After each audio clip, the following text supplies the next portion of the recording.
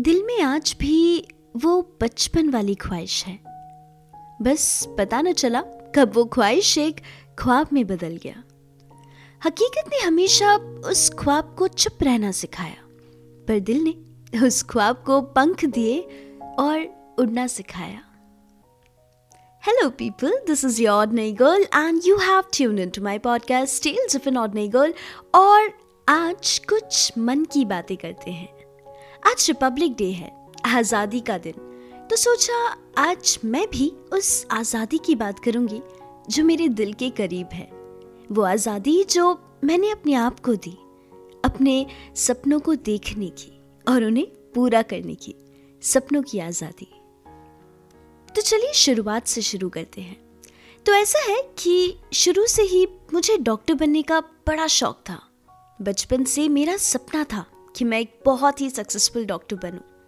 पता था रास्ता बहुत मुश्किल है, जाने कितने sacrifices and ups and downs face करने पड़ेंगे, पर फिर भी I was pretty keen on this कि मेरा इकलौता गोल था ये, to become a doctor. Never did I know कि इन द मीनवाइल, इस प्रोसेस के दौरान I will discover another dream of mind जो मेरा पैशन बन जाएगा।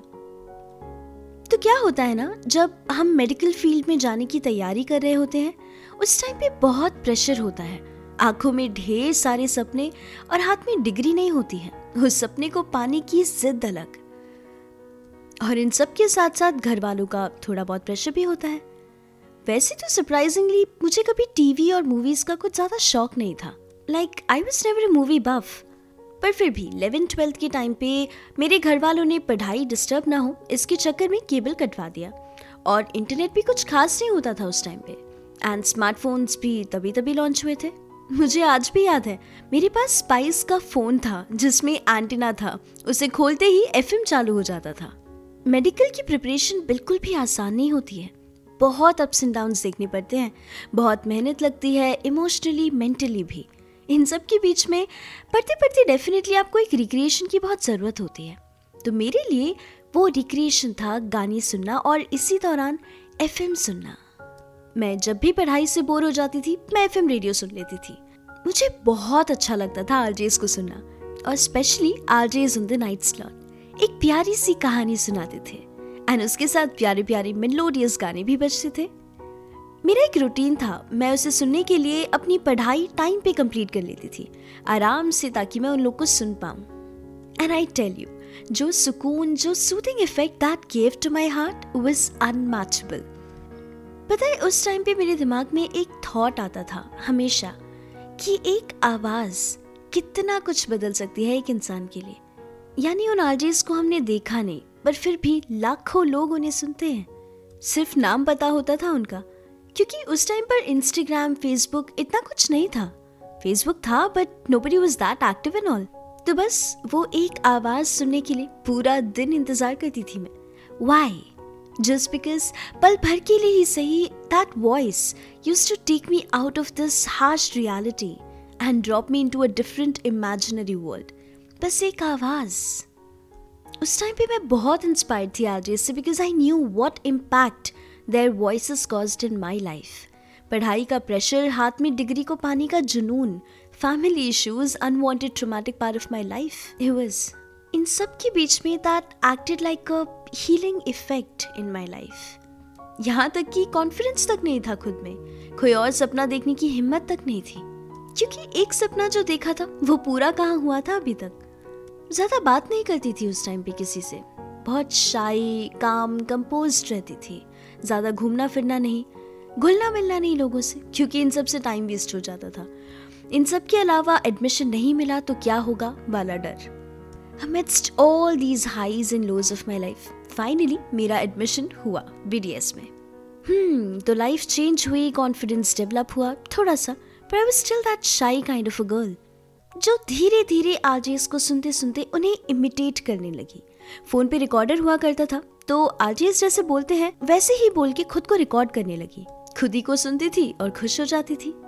फिर एक दिन ख्याल आया कि क्या मैं भी आरजे बन सकती हूँ। फिर एकदम से दूसरा ख्याल आया, कैसे बनेगी, टाइम है तेरे पास, and the thought dropped. BDS complete हुआ मेरा, इंटर्नशिप में आई, थोड़ी सी हिम्मत और बढ़ी, थोड़ा सा कॉन्फिडेंस और आया। धीरे धीरे अपने रिकॉर्डिंग्स में अपने दोस्तों को, घर वालों को, सबको सुनाने लगी। They were quite impressed actually. हाँ, बहुत लोगों ने डिमोटिवेट भी किया, पर फिर भी एक बार फिर से मन चाहा, और इस बार बड़ा स्ट्रॉन्ग वाला।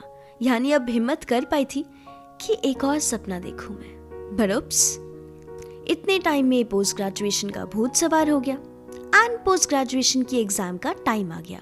सारी अय्याशी, सारी मस्ती साइड पर रखी और वापस से पोस्ट ग्रेजुएशन की तैयारी में लग गई। एग्जाम क्लियर हुई, जो ब्रांच मुझे चाहिए थी वो मुझे मिल गई। तो ये था मेरा 11th-12th से सर्जन बनने तक का सफर। अब मेरा कॉन्फिडेंस हुआ डबल। फिर एक दिन सोचा कि चलो एक और ख्वाब देखते हैं, और गाड़ी उठाई और पहुंची सीधा FM स्टेशन। तो कुछ खास रिस्पॉन्स नहीं मिला मुझे। कुछ बोले कि आपका एक्सपीरियंस नहीं है, कुछ ने कहा कि आप एक डॉक्टर हैं तो सॉरी, हम आपको ऑफर नहीं कर सकते। Basically only rejections and disappointments for RJ post. And frankly speaking, उस टाइम पे मुझे कोई आइडिया नहीं था कि voice acting, voice overs, even podcasting क्या होता है इन सब के बारे में। बस पता है, मुझे बस एक चीज़ पता थी कि जो मेरा इंस्पिरेशन था आवाज़ का, जो बात मुझे हमेशा हैरान करती थी कि बस एक आवाज़ लाखों लोगों के दिलों में कैसे जगह बना सकती है, कैसे, बस वही सपना जीना था मुझे। मुझे इतना पता था कि भले ही आज मैं रिजेक्ट हुई हूँ, बट कभी ना कभी कोई ना कोई अपॉर्चुनिटी तो मुझे मिलेगी ही ना। देखते देखते लॉकडाउन 1 लग गया। Everybody knows what a grim situation it was, and I am a workaholic person. मैं खाली नहीं बैठ सकती कभी भी। I feel this state of mind I got from my father, but yes, I keep working.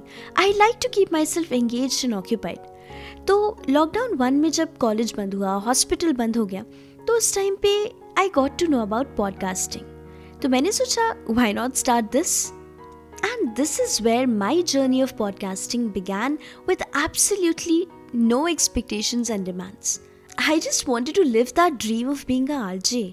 And podcasting was one alternative for me.